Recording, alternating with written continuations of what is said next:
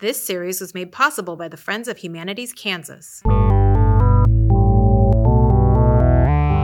Welcome to Kansas 1972. A lot happened during that pivotal year, including the founding of Humanities Kansas. So, in celebration of our 50th anniversary, we'll be telling you stories from that era of Kansas history.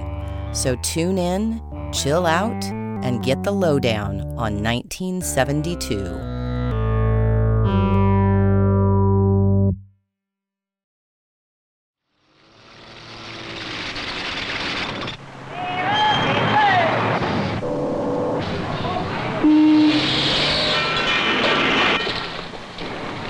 This is the rhythm of a city.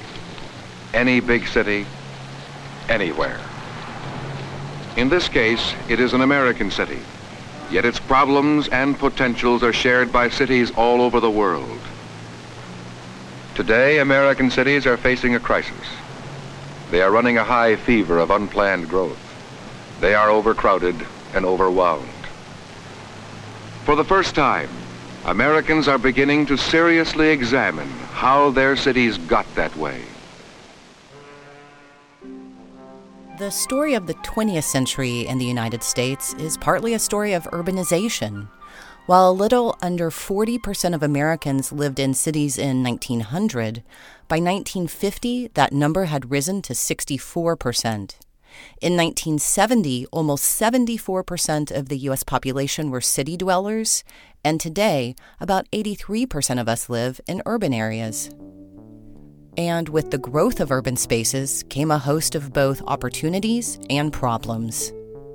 Cities could be engines of economic development and cultural engagement, but unchecked expansion could also create, quote, blighted areas where residents lacked access to adequate housing, public services, and functioning infrastructure. In the decades after World War II, to address some of these issues, many cities engaged in policies and practices that came to be known as urban renewal. The intended purpose of urban renewal is to help improve neighborhoods seen as impoverished or in decline. This typically involves the demolition of existing buildings in order to construct new ones, as well as the improvement of infrastructure like roads and public spaces. While these projects are meant to revitalize neighborhoods, urban renewal has also been severely criticized. Long-standing residents are displaced as older buildings are torn down for new construction, and land is often taken via eminent domain for infrastructure projects. And the new businesses and residents who move into a community can fundamentally alter the character and culture of an existing neighborhood. And many neighborhoods targeted for urban renewal in the 1950s through 1970s were communities of color. In Kansas, almost every single large and medium-sized city engaged in some kind of urban renewal project in the second half of the 20th century. And even some small towns jumped on the urban renewal bandwagon. For example, in 1972 alone, if you search for urban renewal in Kansas newspapers on newspapers.com, you get over 1,700 hits. Now, clearly we can't do stories on all of these, but some towns in Kansas with significant urban renewal programs in 1972 include Salina, Garden City, Manhattan, Parsons, Olathe, Atchison, Coffeyville, and Neodesha. And most of these urban renewal programs were also controversial at the time. Today, we'll be telling the story of urban renewal in Kansas in the early 1970s with a focus on one particular urban space, the city of Wichita. We'll hear about how plans to revitalize downtown Wichita threaten an important part of local African American history. The big movement became in the 70s with urban renewal, and many of the structures in this community were torn down. And how one woman successfully fought back to save an important community landmark. There was a young lady, along with her family and other members of the church, who said no. We'll also learn about how highway building in Wichita impacted a Northeast Black neighborhood. We saw a lot of Black businesses and residences that were displaced as a result of the building of I-135. and how a contemporary mural project connects and celebrates two Wichita communities driven apart by urban renewal. It became a visual metaphor, right, for that division that we have between Black and brown people, and an opportunity to start have that conversation. Hello, world. This is Wichita. The story of Wichita, its people, its progress. The story of your city and mine. This is Wichita. The city of Wichita is home to the Kansas African American Museum, personally one of my favorite museums in the state, whose mission is to, quote, make the Kansas African American experience resonate with every Kansan. When we speak about our mission, we really have in mind that African American history is American history, and you cannot separate the two and get a complete picture or a better understanding. But often we only know one side of history. And so we strive every day, our staff, our curator, our volunteers, our board, and even friends of the museum, the community, to share with others the rest of the story, if you will, the parts that they may not be familiar with, or maybe heard a little bit, but not the expanded version. That's Denise Sherman, Executive Director of the Kansas African American Museum. The museum has been fulfilling its mission for a quarter of a century now. But establishing the museum was no easy task. The building it currently is located in was almost demolished in the 1970s, and the journey to opening a museum in this historic space was a long one. The museum is currently located in the historic Calvary Baptist Church building downtown. The original Calvary Baptist congregation was established in 1878 to serve the spiritual needs of Wichita's Black community. African Americans began leaving the South after the Civil War in search of new opportunities. Those that came to Kansas became known as exodusters. As the African American population in Wichita continued to grow in the early 20th century, the Calvary Baptist congregation built a permanent church building in 1913 at the corner of Water and Elm. But after just a few years, that building was deemed a fire hazard. The congregation built that early church with their hard sweat-earned money and built it nights and weekends over a period of time, and that was really pretty devastating for them.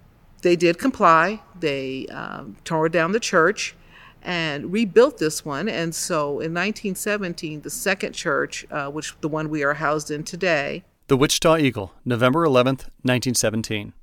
The laying of the cornerstone of the new Calvary Baptist Church, which is being erected at the corner of Elm and Water Streets, will take place this afternoon at 3:45. A splendid program will be rendered at 2:30 at the courthouse, where the congregation is now holding its services. The Masonic Lodge, Arkansas Valley, number 21, will conduct the ceremony. The exterior of this two-story neoclassical building is mainly brick, with some stone used in trim work and on the foundation.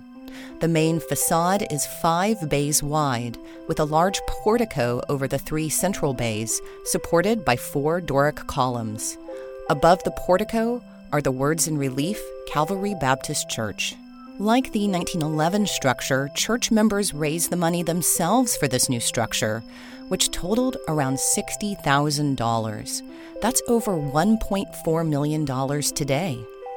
And almost all the individuals employed in the construction of the building, including the architect, were African American. From the late 1860s until mid-century, the downtown neighborhood centered around Water Street was the hub of Black life in Wichita. Remember, this is the era of segregation, and African Americans were not welcomed in most white-owned establishments. Businesses owned by and catering to African Americans, such as restaurants, doctors, attorneys, hairdressers, tailors, clothes cleaners, thrived in downtown Wichita. And Calvary Baptist Church was one of the centers of this community. However, as the 20th century moves on, the demographics of Wichita begin to shift. In the years after World War I, African Americans had already began to move farther north in the city, space limitations in the downtown area, as well as opportunities to work in the North End, drew people to neighborhoods such as McAdams. Also, during and after World War II, more African Americans migrated to Wichita as the aviation and defense industries provided work opportunities. So by mid-century, the majority of African Americans in Wichita resided in communities north of downtown. But the downtown Calvary Baptist Church continued to be an anchor for the Black community. The congregation of Calvary Baptist Church was very instrumental in providing a base of hope and encouragement and livelihood for African Americans. In the late 1950s, the construction of a new county courthouse led to the removal of some residences and commercial buildings that were once part of the historic downtown Black community. But this was only the beginning. The first battle against urban blight was fought with the bulldozer. The big movement became in the 70s with urban renewal. And many of the structures in this community were torn down. Quite heartbreaking, if you really want to know. I'm sure it is not much different than any other city that experienced some of the same activities and some of the same fate, if you will. In 1972, following their church members, Calvary Baptist built a new building farther north. The Wichita Urban Renewal Agency purchased the downtown church building, along with others in the neighborhood. Plans were being made to turn the space into a parking lot or perhaps be part of a planned downtown highway loop, which actually never came to fruition. Today, the Kansas African American Museum is located in this building. So how was the historic Calvary Baptist Church saved? Denise Sherman tells the story. When it came to tearing down this church, there was a young lady along with her family and other members of the church who said no. And that was Miss Doris Kerr Larkins. She was very committed to the historical aspect of this beautiful church that we're in and very committed to the preservation of the African American story. She waged a war with others in the community to not let this building be destroyed. The Wichita Beacon, November 8th, 1973. Mrs. Doris Larkins has a dream of a Black historical museum, a dream of saving the physical structure of the old Calvary Baptist Church. But like most dreams of this nature, Mrs. Larkins is faced with bureaucratic demands. Mrs. Larkins has lived in Wichita for 34 years since she was 2 years old. She became associated with Calvary Baptist Church in the 1940s when her mother joined the church. She recalls vividly the bus ride from her home in northwest Wichita to the church. Her family lived then in what was primarily a white neighborhood. When the family arrived at church, it was like coming back into a Black world, she recalls. Beginning in 1972, Doris Kerr Larkins and other members of the congregation fought a battle against the city's downtown urban renewal plans. And in 1973, they successfully saved the building from demolition. And part of this success was Kerr Larkins herself. Again, Denise Sherman. I had a chance to visit with Miss Doris Kerr Larkins' sister and her niece several years ago, and they described her as a very passionate, very compassionate woman. She played the organ here in the church and had a beautiful voice and really brought a lot of soul, a lot of feeling to this church. And I can only imagine when she made the statement, "This church must be saved," it really came from the heart, and which was why it was so important and why people were so compelled to join her in her movement. She was just a congregant who loved her church and loved her God and loved her people. But saving the building was only the first step. The next stage was what to do with the building. It was her dream to convert the building into a museum or cultural center. Thus, the first National Black Historical Society of Kansas was formed in 1974. But getting through the red tape for securing the building and establishing a museum was almost as difficult as preventing demolition. Kerr Larkins appealed to the Wichita Urban Renewal Agency, the Historic Wichita Board, the Sedgwick County Commission, and even the Kansas State Historical Society. But Doris Kerr Larkins and her supporters persevered, And by the late 1970s, things were looking up. The Wichita Beacon, December 29, 1978. The old red brick church with a once handsome pillared portico and the old lodge hall stand out like sore thumbs in the area just north of the courthouse, but rescue may be near. The buildings presently are owned by Wichita's Urban Renewal Agency, but negotiations are underway for their purchase by the Sedgwick County Commission. Creation of the Black Heritage Museum in the church building has been the special goal of Doris Larkins, who, with other members of Wichita's black community, has helped amass a collection of archival materials and artifacts relating to the flourishing black business and professional district that grew up around the present courthouse site about the turn of the century. The Sedgwick County Commission did eventually acquire the Calvary Baptist Church building and help to preserve it, as well as the Arkansas Valley Lodge building, another important landmark of the downtown black community. In 1993, the former church building was finally listed on the National Register of Historic Places. And in 1997, the historic church became the Kansas African American Museum. Doris Kerr Larkin's dream of not just saving the church building, but establishing a museum celebrating black history was finally realized. And the historical materials that she helped collect in the 1970s are part of the museum's collection today.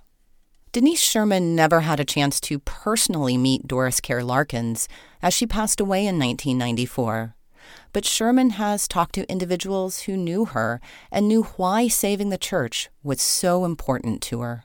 She often shared with those who weren't familiar with the early construction of this church that it was the black bricklayers who built this by hand, and how symbolic that was for the local black community.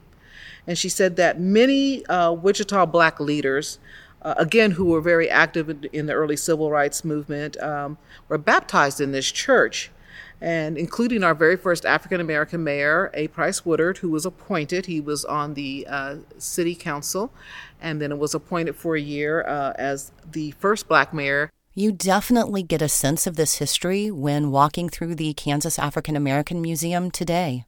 This edifice gives you context when you're walking on the original 100-plus year floor that's wooden and slanted and soft in some places, or the railings of the original church, or the stained glass windows, or the steps. And to know that this was built by the Masons, by the hands of African Americans who saved their money and built this on nights and weekends over a period of several years, and to see it still stand and become very functional. It has a role. It gives us responsibility to learn more about ourselves. But the building itself is just part of a much larger story, as Denise Sherman explains. So while the motive initially was just to save the building and save the church and not allow it to be bulldozed, if you will, because all of the other buildings and really homes and places of our community were being destroyed, it really had a larger meaning. This building, this church, this first Black Historical Society, and now the museum, really stands in testament of a structure, a place where more than a housing of artifacts and art and documents of our story, but we're really a statement of triumph, if you will. We are a connection to the past and to the present. Starting in 2019, to celebrate the legacy of Kerr Larkins, the Kansas African American Museum has given out the Doris Kerr Larkins Rising Star Award as part of their annual Trailblazers Award ceremony. Here's how the museum describes the award. Quote, Ms. Kerr Larkins and many of her family and friends led the charge in the 1970s to establish the old Calvary Baptist Church building on the National Registry of Historic Buildings, creating a home for the Kansas African American Museum. The Rising Star Award reminds Wichita and the state of Kansas about the sacrifice Doris Kerr Larkins made to preserve a historic piece of African American legacy in Wichita. In 2022, the award was given to Wichita musician and engineer Roy Moy III. Moy is a Grammy-nominated artist who uses music and performance to get kids interested in STEM topics, especially kids from groups underrepresented in the sciences and engineering. We'll put a link to his music on the episode webpage. While the historic Calvary Baptist Church in downtown Wichita was saved from destruction, in our next story, we'll hear how the African American community in Wichita's north side also faced threats from urban renewal in the 1970s.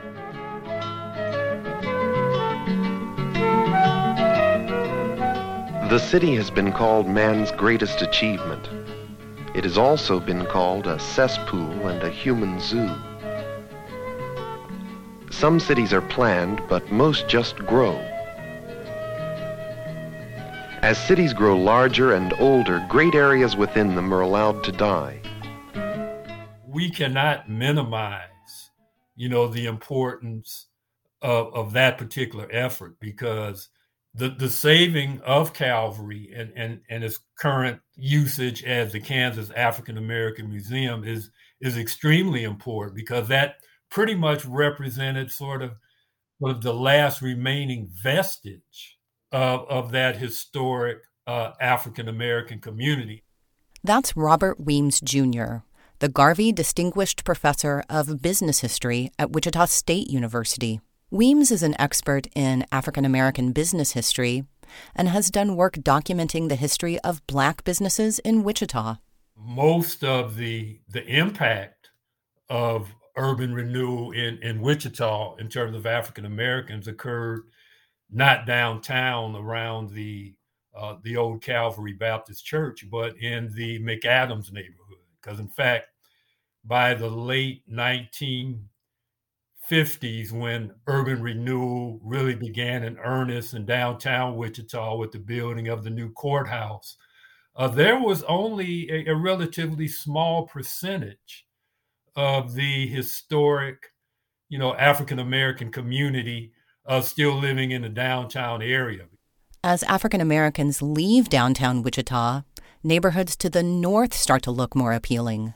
Well, from what I've looked at, it was a question of more space in the McAdams area. There were, from what I gather, more spacious homes that African Americans could move into. There was a park that used to be called McKinley Park, but was named McAdams Park after, I believe, local African American law enforcement official that had a lot of positive community involvement. So the park was also a positive draw for people, because again, it was a place where African Americans could experience the greenery and everything, that we associate with a park. And there wasn't that type of option or opportunity in the downtown area for African Americans. As the center of African American commercial and social life in Wichita moved north, the McAdams neighborhood prospered. Part of post-war prosperity in general for many Americans at mid-century, including African Americans, meant having access to home ownership. While African Americans and other people of color faced significant discrimination in accessing housing, neighborhoods like McAdams were spaces where people normally excluded from home ownership could better realize this part of the American dream. However, there was another item that was also seen as an important part of post-war prosperity. This is the American dream of freedom on wheels. An automotive age, traveling on time-saving superhighways. Futurama's free-flowing channels of concrete and steel. The growth of the automobile and American car culture mid-century necessitated a better system of roads across the country. So in 1956, President Dwight D. Eisenhower passed the Federal Highway Act, which created the interstate system. And while the interstate system helped improve long-distance transportation in the U.S., the automobile age also meant congestion, especially in urban areas. Most major cities in the world are developing hardening of the traffic arteries. Bumper-to-bumper, air-polluting, rush-hour traffic has become a way of life. Cities everywhere are searching for an answer. The building of the interstate system also coincides with the growing suburbanization of the United States. More people, especially the white middle classes, were commuting into cities to work with their cars and leaving at the end of the day to return to their new suburban communities. But by the late 1960s, post-war prosperity was in decline, especially in central cities. This phenomena of white flight, coupled with increasing deindustrialization, rising urban poverty, discriminatory housing policies, and a host of other factors, led U.S. policymakers to identify something they called the urban crisis of the 1960s and 1970s.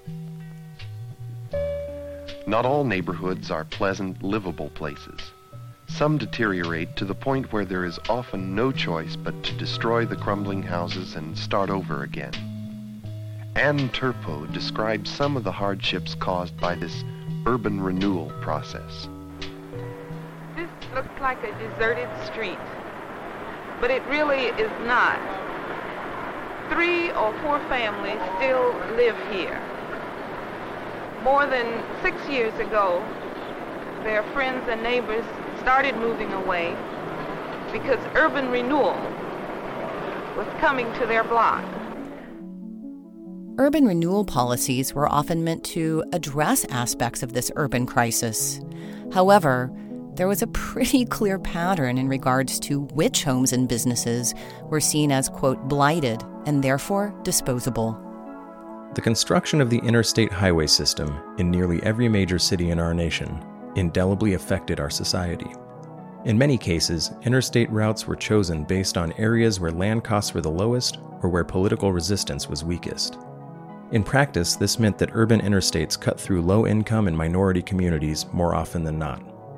Done in coordination with urban renewal initiatives, the construction of urban interstates was often used as a means to remove low-income housing, seen as slums or urban blight, to make way for new development.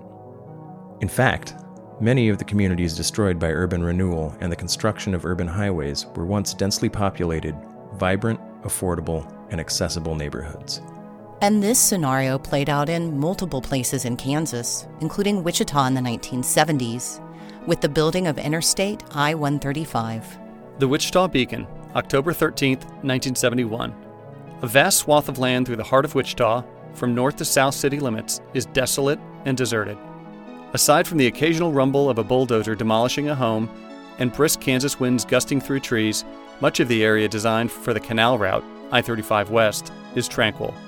In some blocks, most property remains to be acquired for construction of the 6-lane freeway. In other areas, some blocks have but 1 or 2 houses left to be acquired and cleared. The area from Kellogg North to 9th Street is deserted. Scars along this area created when many houses were torn out have generally been replaced by weeds. But land from 9th North to 17th is dominated by heavy earth-moving equipment and tall, ungainly cranes. Concrete pillars, rising 16 to 20 feet in the air and sinking 40 to 75 feet below ground, stand in straight rows like a battalion of soldiers moving south. It is in this area that construction of the multi-million-dollar canal route is proceeding at a rather rapid pace. A heavy growth of underbrush and vast areas of vacant land have replaced hundreds of houses and businesses that were once beehives of activity. That neighborhood from 9th Street North to 17th Street, where construction was in full force, includes McAdams. And indeed, when we look at the impact of urban renewal in Wichita, I would argue that the building of Interstate I-135 in the 1970s had a greater impact on more African Americans than the urban renewal efforts in downtown in the 1950s and 60s. Because literally, I-135 went right through the pre-existing Black community there. We saw a lot of Black businesses and residences that were displaced as a result of the building of I-135. By the late 1960s, many people were aware of the negative effects of projects like urban highway construction, especially on poor people and minority communities. And activists from neighborhoods negatively affected by urban renewal policies were letting their voices be heard.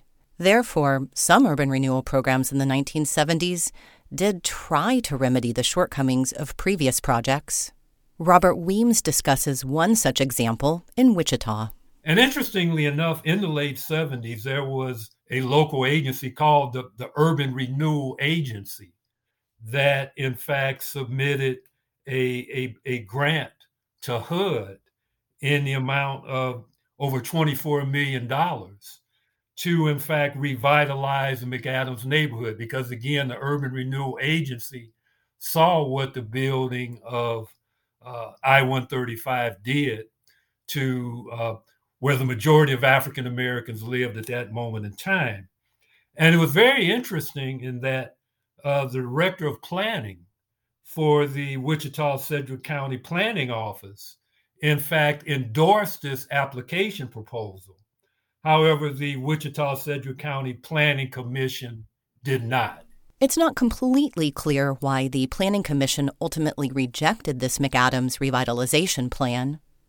But Weems sees this rejection in the 1970s as still impacting the community today, nearly 5 decades later. And I would argue, too, that part of the reason why the McAdams neighborhood remains underdeveloped to this day is that for whatever reason, the Wichita-Sedgwick County Planning Commission did not want to, in fact, endorse a grant for over $24 million that would have mitigated some of the negative impacts of the building of Interstate I-135 in the early 1970s. That represents a sort of quintessential historical what if. Because indeed, if that application had been able to go forward and if that had been funded for $24 million, we'd be having an entirely different conversation today. I asked Professor Weems about the McAdams neighborhood today and the overall status of Black-owned businesses in Wichita. In terms of where, African-American businesses are today, and I would say this is something that isn't just, Wichita, but has national implications. I think, COVID-19 has had a significant impact on a lot of African-American businesses. Among other things, a lot of these people could not get the, payroll protection money that other small businesses got that enabled them to stay open. But be that as it may, and again, as someone whose research specialty, is African-American business history, there's a certain resiliency in the Black business community here as it is in other locales. Because, in fact, one of the organizations I'm involved with here is the, Heartland Wichita Black Chamber of Commerce.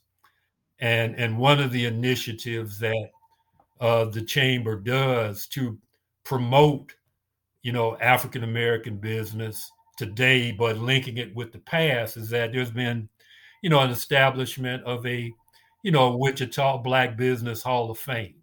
There's a lot that obviously can be improved upon in terms of the state of current Black businesses in Wichita, but there's a certain resiliency, and also too, and we see this in other locales as well, we've seen a greater diversity of operations owned by African Americans in Wichita today than, say, we saw, 100 years ago.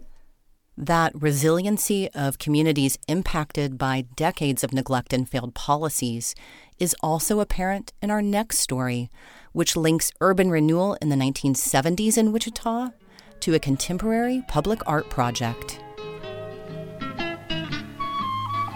All people need food, shelter, and air to breathe.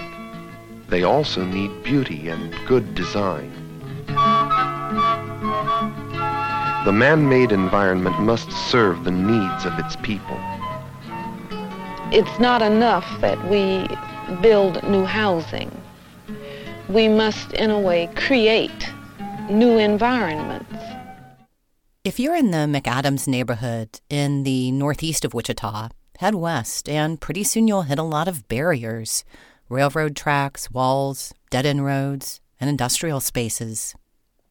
One of these barriers visible even from cars speeding along I-135 is the Beechner grain elevator. Until recently, it just looked like your typical grain elevator, metal, gray, weathered exterior. Not really anything notable to look at. But that recently changed.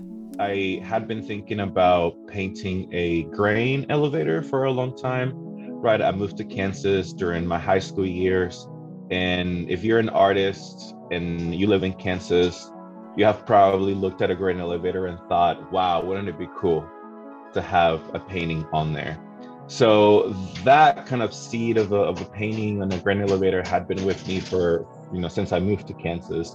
And then since I started doing work in North Wichita, which there are a lot of grain elevators in that neighborhood, and organizing murals and working with different artists in the community, it kept coming up.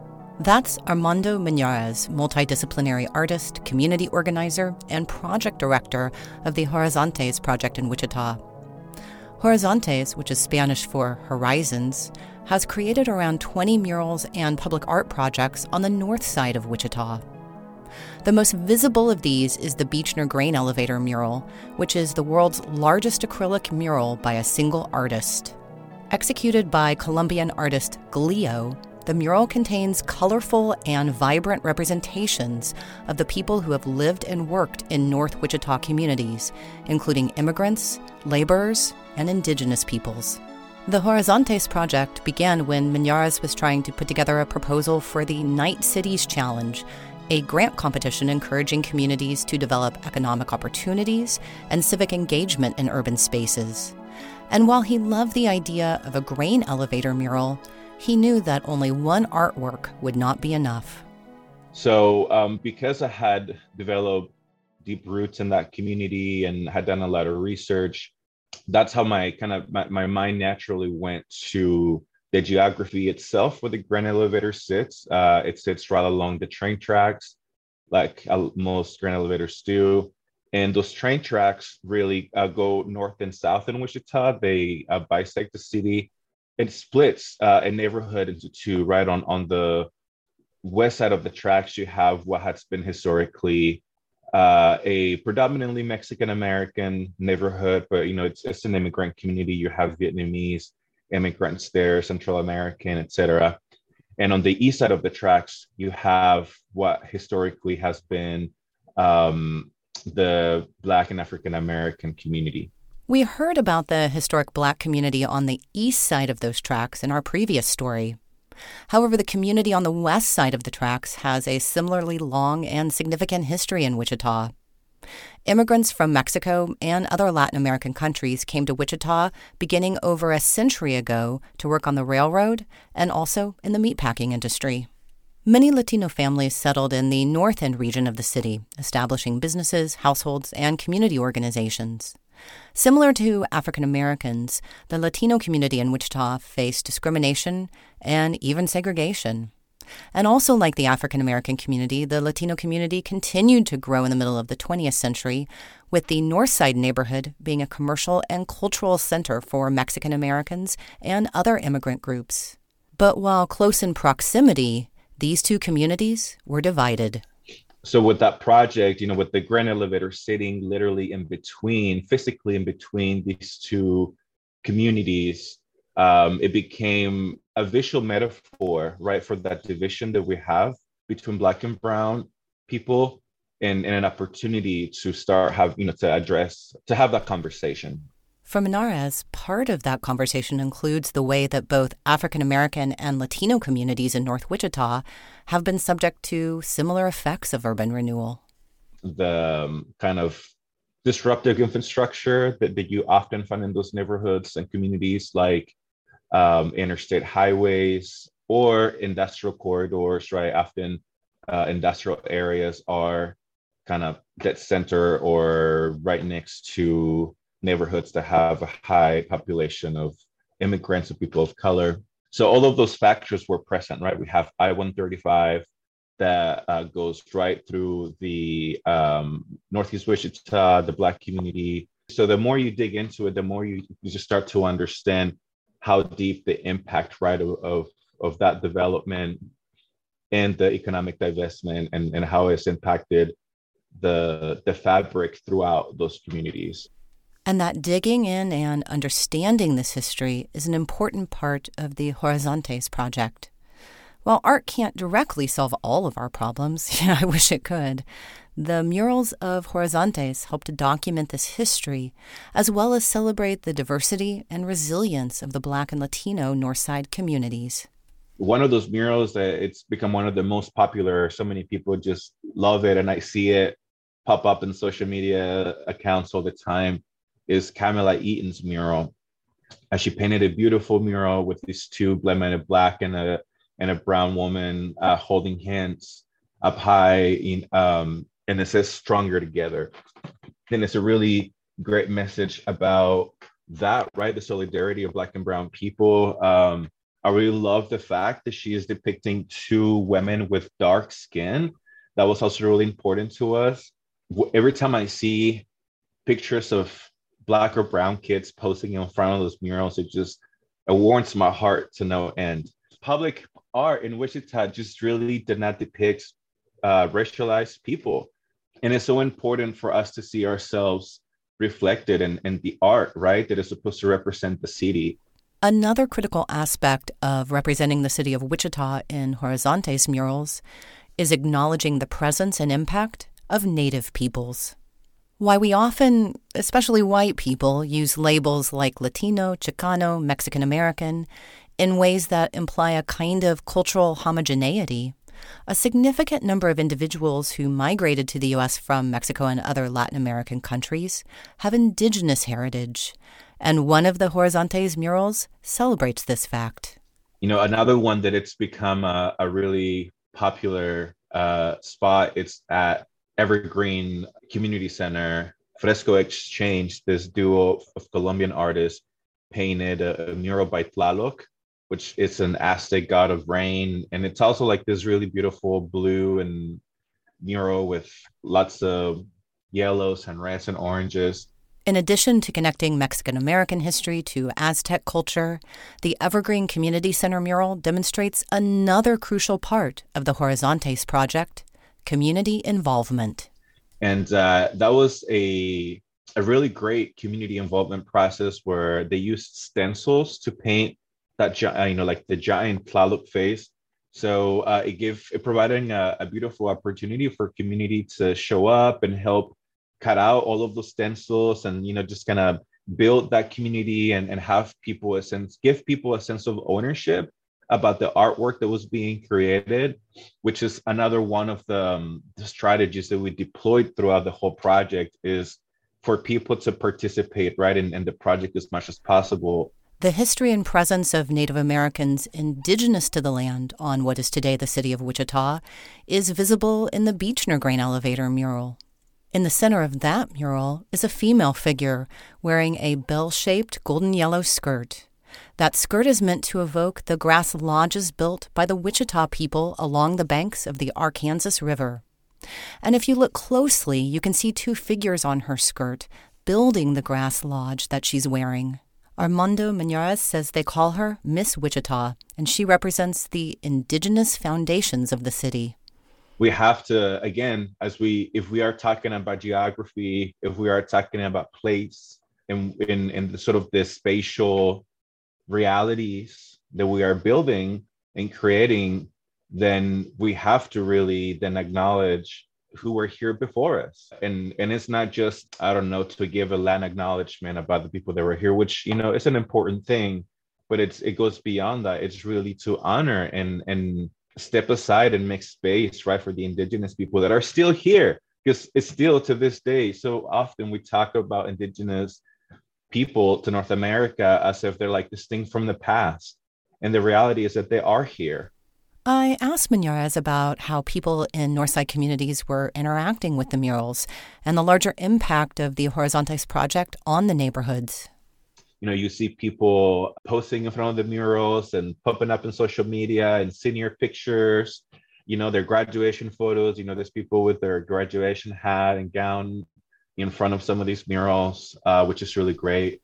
At first glance, posting selfies in front of murals and taking graduation pictures may not seem significant, but Menara sees this as meaning people in Northside communities have really developed a sense of ownership of the murals. And the sense of ownership of the murals being a product of the community as a whole was also facilitated by the fact that over half of the project artists were from the north side of Wichita. But creating murals is only part of Horizontes. So actually, as part of the project, we had a pretty extensive engagement process where we were interviewing people in the community. We were door knocking, having a lot of one-on-one conversations. And there's a lot of stories that came out. And as you would imagine, the stories were different depending on who you were talking to, the generation, right? The challenges were different for different generations. A grant from Humanities Kansas actually helped support this part of the Horizontes project. By recording stories, taking photos, and collecting materials about the history and present lives of individuals in Northside Wichita communities, the Horizontes project is much more than just a public art project. It's a project that documents and celebrates African American, Latino, and other Northside communities. All of these collected materials were part of an exhibition called The Color Line at the Kansas African American Museum in 2019. I find this particularly poetic, given the history of the Calvary Baptist Church building we discussed in the previous segment, where the Kansas African American Museum is currently located. 5 decades later, a building almost demolished through urban renewal programs helps tell the stories of other Wichitans negatively affected by urban renewal. But the community impact of the Horizontes project and similar mural projects in other cities can be a complicated one. In my conversation with Armando Mañares, I asked him about the potential role of murals in gentrification, which is kind of a contemporary form of urban renewal. As artists ourselves who were painting murals, right, in neighborhoods that have a long history of segregation and discrimination, we had to be really honest with ourselves about what role we were playing as artists in those communities.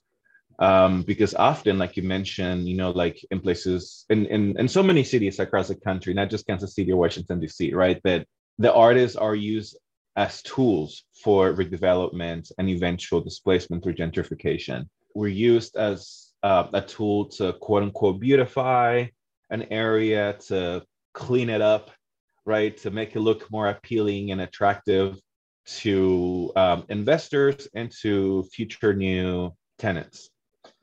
So we had to be very honest about that and think about strategies to maybe prevent some of that. Again, once the work is done, we really can't control how the development goes. But again, we wanted that conversation around artists being used as tools for displacement, as well as gentrification to be at the forefront, right? We wanted that we didn't want to shy away from that. Art is never neutral, and public art especially. It can connect communities, tell their silent stories, and give people a sense of ownership and pride in their neighborhoods. But it can also help usher in the very kinds of displacements that it's often trying to critique. Just like many urban renewal policies, what was often well-intended can have discriminatory consequences. But ultimately, projects like Horizontes are about telling stories of people, especially people who often have not had their stories heard. We couldn't lose the human element of this with this project, because it is about community and the people living in those communities. We couldn't lose, right, those stories and the people. Yeah. And that's what, when I say that art is not enough, it's like, we have to, that's a beginning to a conversation, right? And to see the people that live there. Horizontes wouldn't be what it is without really seeing the people that live there. So the artwork is really about creating humanities conversations, complicated, sometimes difficult, but critical conversations. The center of the city, revived and embellished. Whatever the act, whatever its scope, the common element is design, and always an urgent will to make things better than they are now. Many urban renewal policies were aimed at making things better. But make things better how and for whom? While many attempts to revitalize neighborhoods in the 1950s, 1960s, and 1970s might have been well-intended on paper, they ended up targeting and dislocating communities who already had experienced decades of discrimination and economic disadvantages. We all want beautiful, well-functioning cities that benefit all its inhabitants. But how do we practically get there? These questions are still as pressing today as they were in 1972. So the next time you consider these issues, also think about today's stories from Wichita, which are just a small sampling of the effects that urban renewal policies have had on Kansans. Consider Doris Kerr Larkins and her hard-won fight against the demolition of the Calvary Baptist Church in Wichita as you walk through the Kansas African American Museum. Try to imagine the houses and businesses in the McAdams neighborhood that are now gone as you drive over I-135 in Wichita. And contemplate the way that urban infrastructure can divide communities with the image of a brown and black woman, arms raised in solidarity as you go under the 13th Street Bridge in the north end of Wichita. Today, a new awareness to the problems of urban living has challenged the nation. The American city has come to its time of decision. Americans are seeking answers to problems which face their cities and cities all over the world. Although architects, scientists, and city planners have improved the American urban scene, they do not claim to know all the answers. They do know, however, that nothing they have ever done in the past will be good enough for the future. Catch you on the flip side. Humanities Kansas is an independent nonprofit leading a movement of ideas to strengthen Kansas communities and our democracy. Since 1972, HK's pioneering programs, grants, and partnerships have documented and shared stories to spark conversations and generate insights. Together with statewide partners and supporters, HK invites all Kansans to draw on history, literature, and culture to enrich their lives and to serve the communities and state we all proudly call home. Join the movement of ideas at humanitieskansas.org.